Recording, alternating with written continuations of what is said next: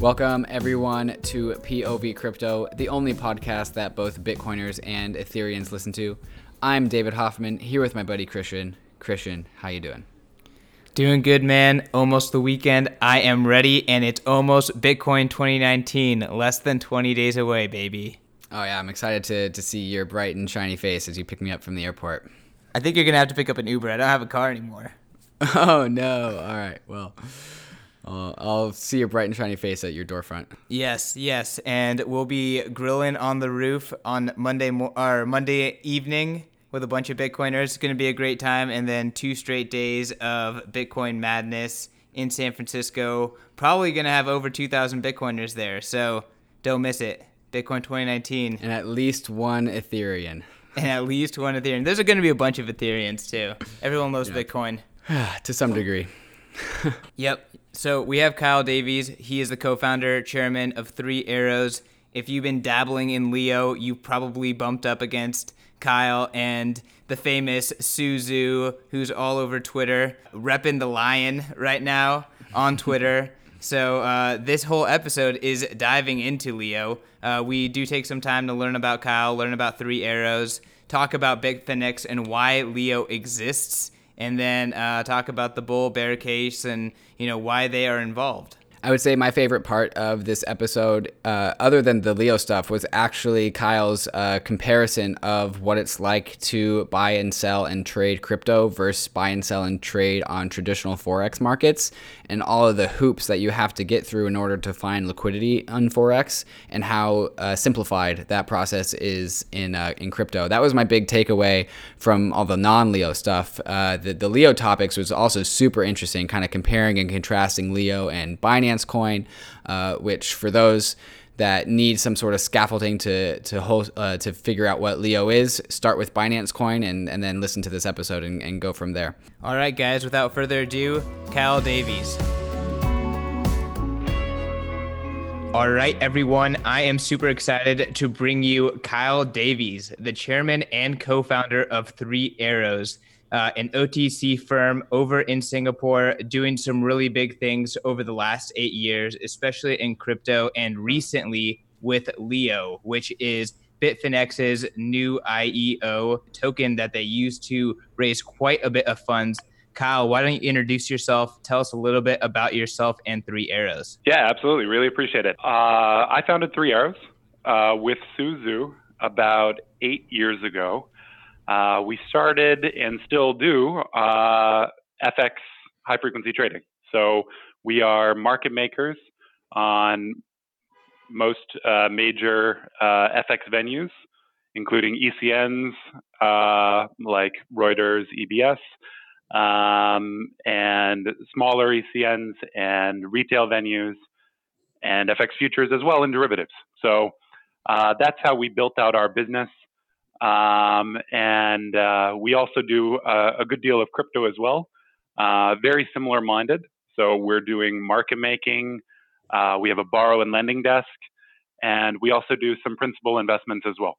Amazing. And I guess going from that, like, how did you go from FX to crypto? And was that a really easy kind of transition, or was that difficult? Yeah. So for us anyways, from my perspective, coming from an FX background, there's a lot of things that map pretty closely, but I would say it's a fuzzy mirror. In some sense, the mirror is upside down, actually. And in some sense, it is more of a one-to-one mirror. And I can explain what I mean there. One lens that you could use would be the matching engine. So an FX matching engine is in a physical co-location, primarily New York, London, and Tokyo.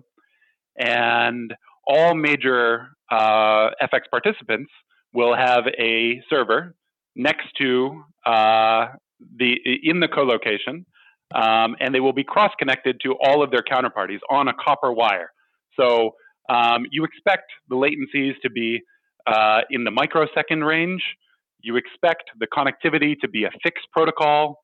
You expect the order matching to be very specific in how it's handled. And in crypto, that is just not true. In crypto, you are in a cloud frequently. There is no copper, cross connection. In fact, the location of the cloud itself may even change from time to time. And the matching engine also does not mirror what we have in FX. I think it's getting there. I am seeing a couple of venues start to offer fixed protocol in terms of writing to a gateway. And also they're offering co-location, so a physical location where you can connect to. But it's really just not there yet. If you want to be trading on major crypto venues, you're trading, through a cloud.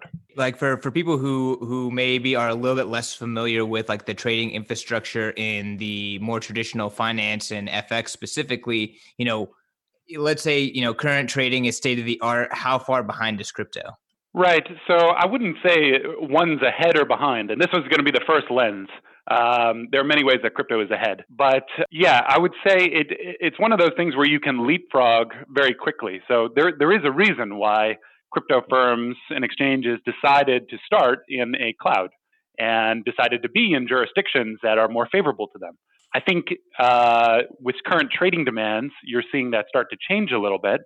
People may have seen the large sell order that was sliced, many orders, in Bitstamp recently, which caused the reference rate for BitMEX to change materially. And, that if you were to do some analysis there, you could probably regard this as some sort of manipulation. That would not be possible in FX.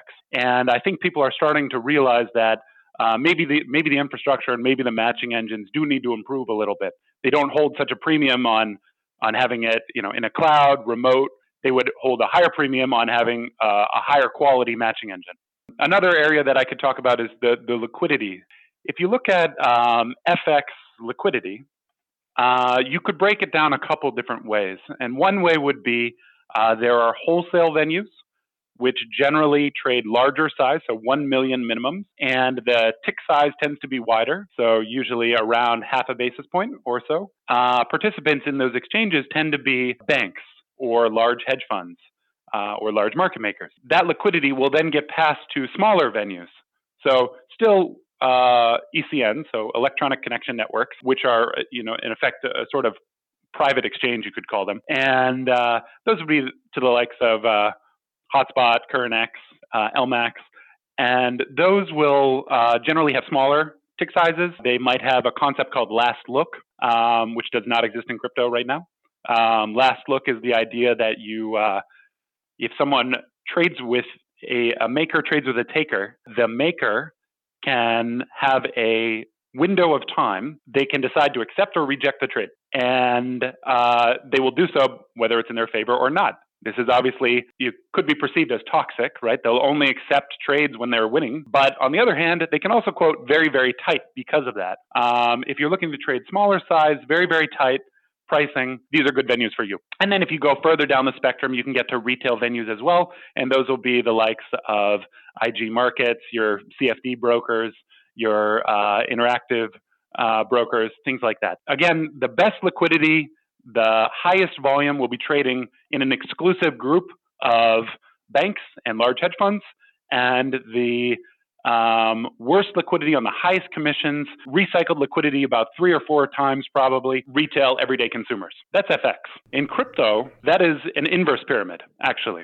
If you are a everyday retail person, you can connect to the best liquidity on the best spreads in the world immediately. And that really changes the ballgame. So you might have, let's say for futures, you might have to have a broker who has a seat on an exchange and use them. In crypto, that's all one entity. A single exchange will be your exchange and your broker all in one, and they will have the best liquidity right there for retail to trade on. Obviously, there's usually volume tiers based on if you trade more, you get better commissions, things like that. But at the end of the day, you are accessing the best liquidity you can as a retail consumer, and that's revolutionary. So there are a lot of things, and then I guess if you're going to continue down the pyramid, you could say, well, institutions, primarily those in the U.S., that have restrictions over how they can trade and where they're willing to deal, regulations, they might be trading on a venue like the CME or soon to be BOCT or an ETF product. And that will be many cycles of liquidity later. So the primary venue might be somewhere like a liquid crypto exchange where retail is trading, and then a market maker will take that liquidity and show a bid-ask spread onto the CME, and then a large hedge fund or pension fund or whoever will then have to pay commissions, pay a broker, pay higher fees, and a larger bid-ask spread in order to trade crypto. So it's really very much an inverse pyramid of what you would see in terms of a liquidity profile, and that's something crypto I think has done far exceptional of FX and futures markets. So, Kyle, I've got 3 questions for you, but I think you just answered the third. My first is, what could you kind of give us a percentage as to Three Arrows and what they deal with Forex and what they deal with crypto, and how you guys have decided to divvy up your attention? And the second is, damn it, I forgot the second question. I'll nail that. Let's start with that one. So we started as an FX trading firm. Our main business at first was illiquid forwards and futures. So usually non-deliverable. That means dollar cash settled currencies that have restrictions on them. So China, Korea, Taiwan, Philippines, Indonesia, Brazil. These are all countries where you can't just walk across the border with cash. And if you are a foreigner, you can't just speculate on the currency market. So what has developed is a non-deliverable forward market where there's a reference rate determined every day at a particular time, and forwards settle into dollars based on that. So if you're a foreigner, you can hedge your, let's say, Brazilian real exposure, and it will settle into dollars. You will never have to touch Brazilian real at all. That was where we cut our teeth, and we were right place, right time to do quite well in that for still until today. But 2012, 13 was really quite a juicy time for that. And we still do that. We trade a lot of spot FX products. So these are the most liquid currencies in the world. These are euro, yen, Swissy, and others. In terms of volumes, 90+% of our volumes are still going to be FX. It's just a much higher volume asset class for us. But in terms of time, 90+% of my time is going to be in crypto because our profits as of this year have flipped from traditional asset classes into crypto asset classes. So we personally, we speculate and we may make or lose more or less on crypto markets, but in terms of market making, in terms of making spreads, in terms of providing liquidity, I think it's fair to say that we're more of a crypto shop at this point. Which actually perfectly leads me into my second question, which before you guys got into crypto, what was the big characteristic that really created the motivation to come into the crypto markets? And I'm sure the answer is some sort of market inefficiency and other people's not taking advantage of the efficient market hypothesis. So what characteristics about crypto really drove you to switch to what at least with you is a 90% crypto bias? Sure. Yeah. So our first exposure was in 2012-13. And we were speculating to a small degree and also looking at a now defunct futures exchange, which went bankrupt, and trading a futures basis. Our first trader went on to Coinbase, did one of the first pre-DAO ICOs, and is one of the people I respect most in trading crypto. But we as a firm, this was just, FX was a much juicier market back then, just because there were more venues to trade, more things to do. Back then it was really, a single venue and then a couple of smaller side exchanges that you could trade. In 2017, we decided to spin up the desk again. So we trade a futures basis trade. So we look at BitMEX, OKX, Huobi, crypto facilities, CME versus each other and versus spot markets. Spot markets means the front of the curve, trading on a venue like a Binance. And because of that, we also run a pretty substantial borrow and lending desk. So that is, if let's say Bitcoin is trading in backwardation, which means the futures are trading below the spot price, the curve is downward sloping. If that is happening, then what I can do is I can borrow Bitcoin, sell Bitcoin, buy the future, and lock in a premium.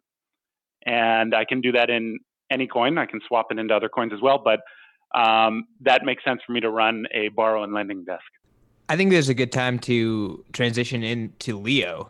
I know that you guys are, and when I say you guys, you and Sue are kind of the authority on Leo right now in terms of, places to get it, putting out information about it. And would love to hear, what's your involvement with Leo in Bitfinex? Just kind of dive into that. Yeah, sure. So we don't make principal investments in many things. Bitcoin and ETH for sure. But in terms of other coins or other projects or ICOs, IEOs, we really don't, we research them for ourselves, but we don't really make large principal investments very often. It's just not I think to do so, you need to have a pipeline, you need to have really good distribution, you need to run as a venture capital firm would. But for us, Leo was a bit of a different deal. For us, Leo, it looked like a underpriced convertible, basically. And I can explain what I mean there, but basically it looked like a Bitfinex, which is one of the largest volume, 24% volume of the Bitcoin volumes on Bitcoin fiat on-ramp exchanges, traded on Bitfinex over the past 2 years. So this is the largest fiat crypto exchange in the world for the past 2 years. The second biggest one is not even close. So for us, if there's a large company with 400 plus million of revenue in 2018 asking to do an exchange currency token with a pipeline of different ideas and things that they're launching, and there's a buy and burn model associated with their revenue, and it looks a lot like a comparable BNB, just all the knobs have been dialed up a little bit. For us, it was not a hard decision to make. So we did a large allocation and then decided we wanted to help market make it as well. So if people are looking for liquidity, we're very happy to help them. To date, we've not seen a single seller go through our desk, and buyers only, but we're happy to quote two ways. So we can do both sides of this if people want. Kyle, I think a lot of our listeners might need a little recap with how Leo came to be. Could you provide us with a little story as to the significance of Leo and why it at all exists in the first place? Sure. Leo is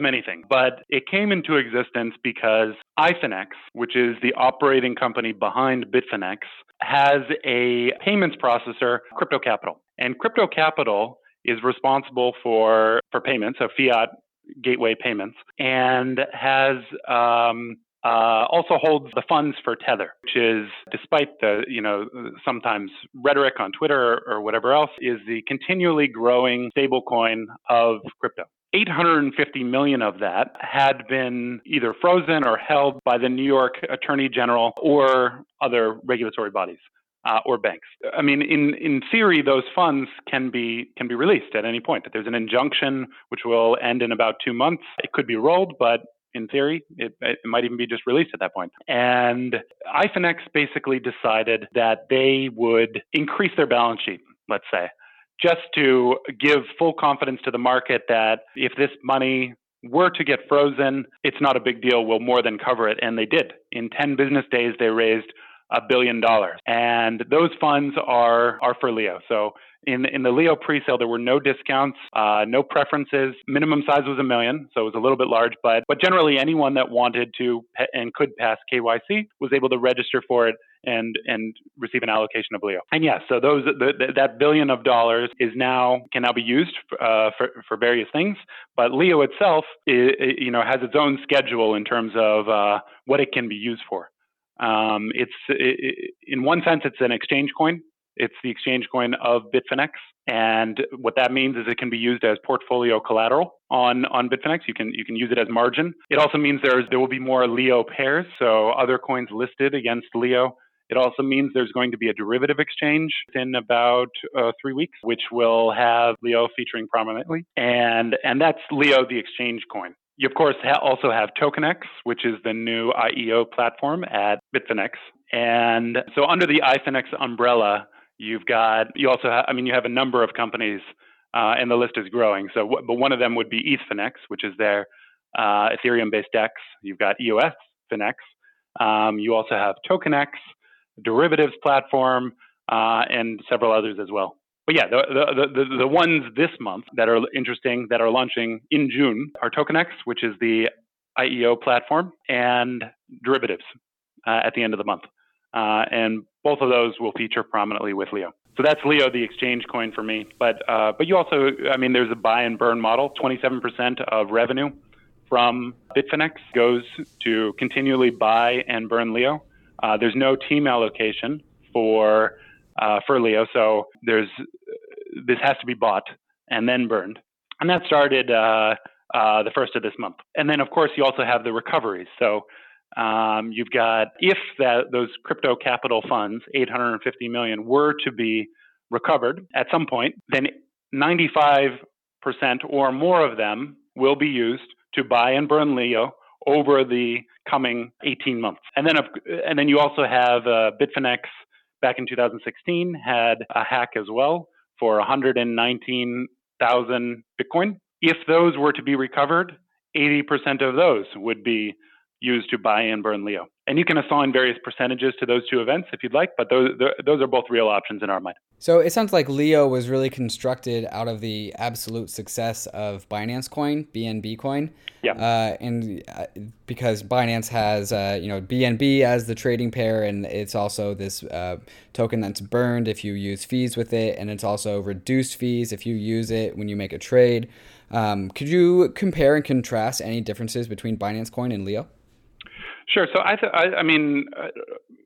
think there's no reason to say one is better or worse than the other, but I think the model is mostly about its token economics. Sorry? Mostly about its token economics, like any differences in the actual use cases of the token. Fully understand. I think there's this idea in 2019 of the hyper exchangification as a theme, where exchange coins, namely BNB and Leo, seems to be a model that works, or the market will figure that out. And these two coins look similar in a lot of ways, but there are some differences as well. One would be obviously the buy and burn, which I just mentioned. So Leo needs to be bought, whereas BNB can be burned from treasury. That's the team allocation that they had from the beginning. And then there's also, in terms of trading fees, how those are used. So both of those are utility tokens. You can use them if you hold them to get, if you hold Leo, you can receive a trading discount over various metrics. For BNB, you have to pay, so it's a little bit different. Leo, you actually have to hold it over the date, so that's a small difference there as well. But broadly speaking, I think both of those coins, one could make comparisons between them and probably make some investment thesis. Okay, so we got into a bunch of things right there. So the story behind Leo, why Leo's token economics. Would love to hear a little bit more about the demand for Leo. You kind of mentioned that you've yet to have a sell order, but you've had a lot of buys. What's the interest like? Where is it coming from? Sure. So we might be biased because sell orders probably wouldn't come to us given the nature of our desk. But yeah, if you look at the way this deal was syndicated, the holdings are very tight. Off the top of my head, I would say probably 15 people in the world own more than 80% of it. And that's a speculative guess on my part. But if that's the case, then the buyer can be two people, right? It can be the buy and burn. It can also be anyone else looking to buy the token, to use it or to hold it. And the reality is that now is a time where a lot of people are looking at it and interested in it. I think a large holder probably not look to the liquidity on the exchange is not that high, for one. It's trading on the order of 2 to 4 million a day. So if you're looking for it, you can pass KYC for a fully verified account at Bitfinex. There are several other exchanges that have listings as well, or you can trade it over the counter. And over the counter, you get the benefits of trading a little bit bigger size, using the commission tiers of the entity you're trading with. So if they're on a better tier, then you can benefit from that as well. But yeah, I think those are probably the two best places that I've seen to trade Leo, either over the counter or with Bitfinex if you have the account. So excuse me for being naive, but is this an ERC20 token on top of Ethereum? It has two transport layers, actually. About 2/3 of the issue is on Ethereum, so you can move it to an ERC20, and about 1/3 is on EOS. So there's two transport layers. So if you were to trade this over the counter, you could buy with whatever coin the OTC counterparty would let you buy with. Then when you wanted to receive the Leo, you would just give a ERC20 wallet, like Mew or anyone else. So when somebody comes to you and asks to buy one, are you selling them the Ethereum version? Generally speaking, it's a little bit easier for people to have an ERC20 wallet, but we would be indifferent if they wanted to have EOS. I mean, for us, it's the transport layer. These are the rails. You kind of commented on this earlier about the hyper exchange. What was the word you used? Hyper exchangeization? Hyper exchangification, yeah. Exchangification. Yeah, that sounds way better. 2019 might be classified someday in the history books the year of hyper exchangification, where you're seeing a whole ecosystem around an exchange develop within the exchange itself. So in FX or futures markets, these would all be separate companies. You would have, a clearinghouse, you would have a broker, you would have, various margin lending facilities, you would have banks or, investment bankers that could help you syndicate and launch an IPO. And in 2019, in crypto, you can go one-stop shop to an exchange and do all of that. So what you're seeing, I think, is that being reflected in some of the exchange token can be used across multiple business lines pretty seamlessly for that. I find it really interesting that there's this token that can exist on multiple blockchains, but I guess that's just the benefit of having a centralized company. And I guess that works for Binance as well, where Binance had their BNB coin and now it's on the Binance chain. And that seems to have created absolutely zero hiccups with that as well. I was wondering if you had an opinion on these centralized companies who are acting as something more akin to cyber companies rather than a company that we would know in America, which has headquarters in a building. These cyber companies are cropping up and producing this security token of sorts that is allowing them to fuel their business. And it makes sense to me that this would be coming out of exchanges first and foremost rather than any other company, in parallel to the fact that the decentralized finance movement on Ethereum is all basically exchange products and trading products. I was wondering if you had any thoughts on the intersection of both centralized companies issuing tokens and the emerging world of crypto coming through exchanges. Well, I think this is not something that's forced for sure. This is something that the market demanded and now is happening, right? And the business is growing based on that. So I see it more as a supply and demand thing. If people want, a more seamless way to invest and use their coins, then the supply and demand has pushed that to an exchange right now. I think there are other ways to do it for sure, but it just is the way it's happening right now. Maybe it's just part of the evolution. I think the evolution of the ICO or fundraising using blockchain tech is really interesting, and seeing it kind of move into this IEO, first being really sketchy on exchanges like Bittrex, and now looking at Bitfinex's IEO, which was, you described, has good fundamentals, and Bitfinex makes a ton of money and is a profitable business and can, deserves to fundraise. Can you kind of comment on that a little bit in this evolution, and where do you see that going? Yeah, so I see Leo as a little bit different than IEOs in general. I would categorize those differently. The IEOs that you see that are going to be raising in Leo or raising in BNB on Bitfinex or Binance, those are governed, I guess, or led by teams at those two exchanges. Recently, they've been more akin to airdrops in terms of their pricing than they would be to offerings.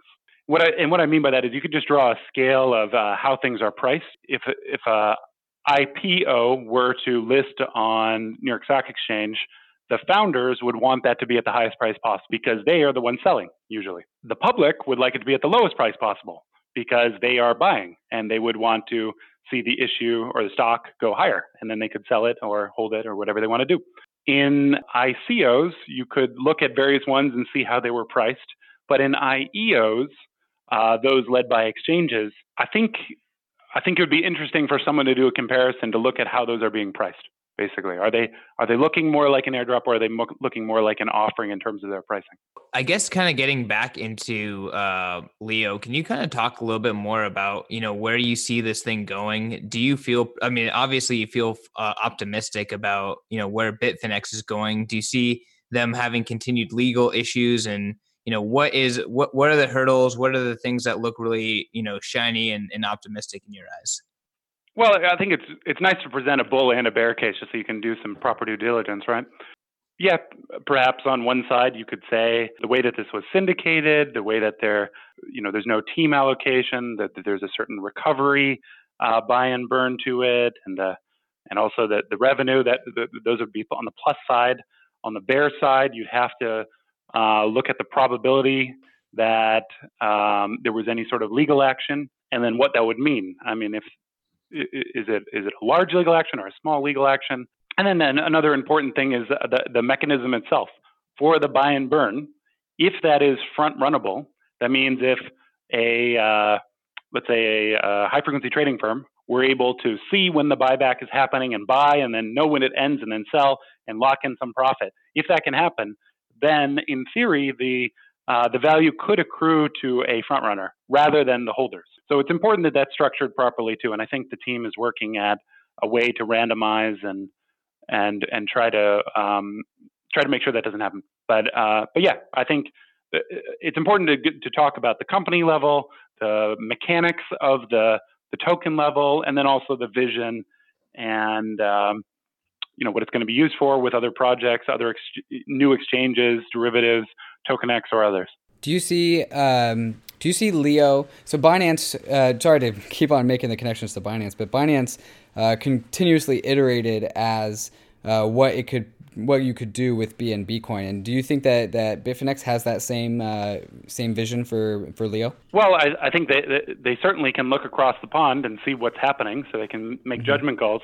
The timeline or the roadmap is relatively clear right now in the short term. You can just read the white paper and see it right there in terms of the IEO platform, TokenX, and derivatives, and several other ideas as well that they're working on. So yeah, I would say over the next, let's say, 3, 6, 9 months, I think I understand broadly what the roadmap looks like. Beyond that, I don't know. I mean, this could evolve in many different ways. And then, are there also any big misconceptions about Bitfinex or Tether or Leo that you would like to clear up? If is there a big misconception that you continuously have to clear up for people?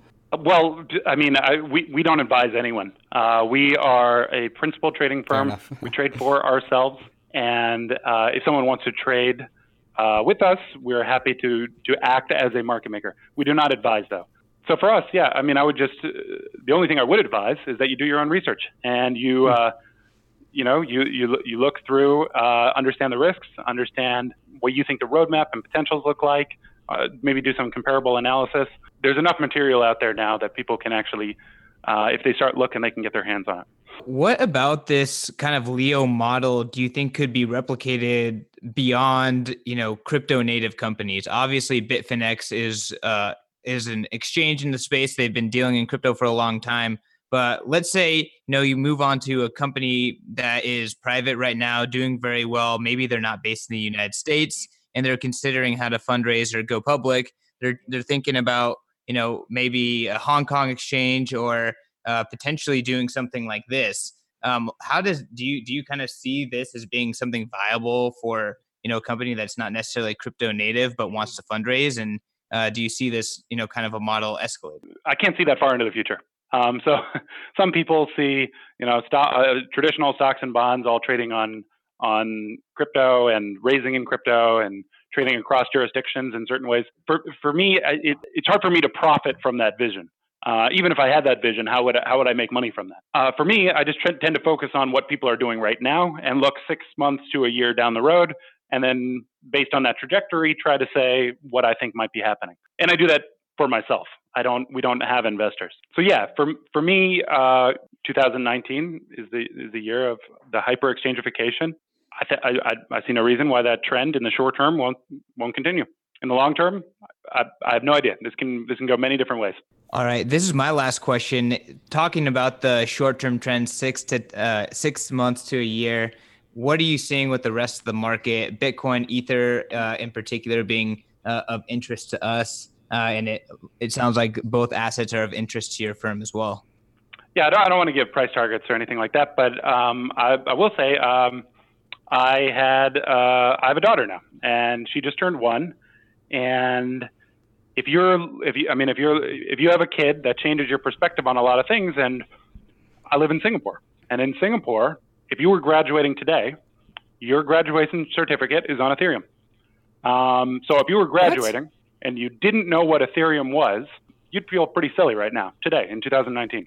If you, so when she graduates, are we paying her tuition in Bitcoin? What is she playing games? All of her games on Ethereum? Is she investing and doing other things on all other cryptos? I don't know, but it's good to prepare for that.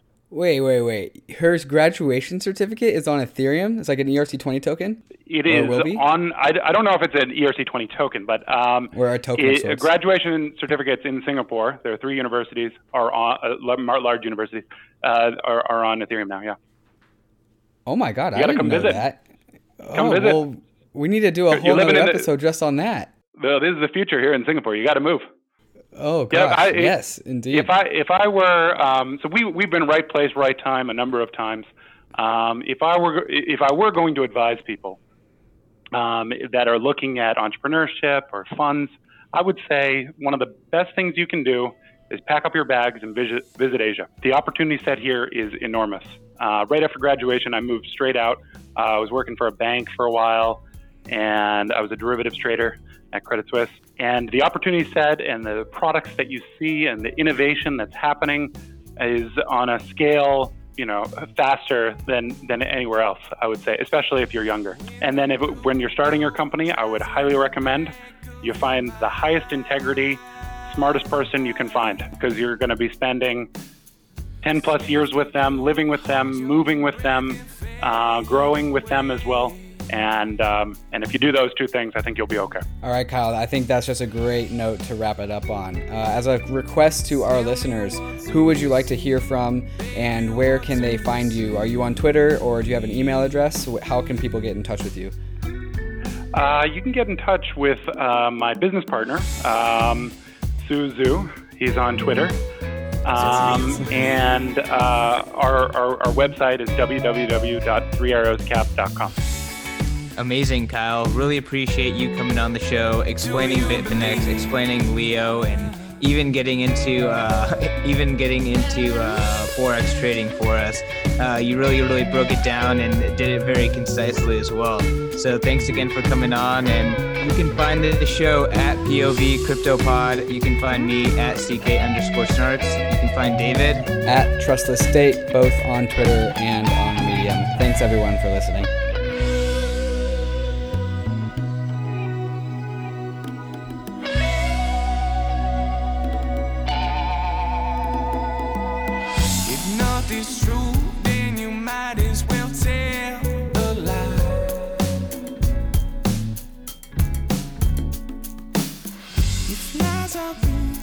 It's a fool.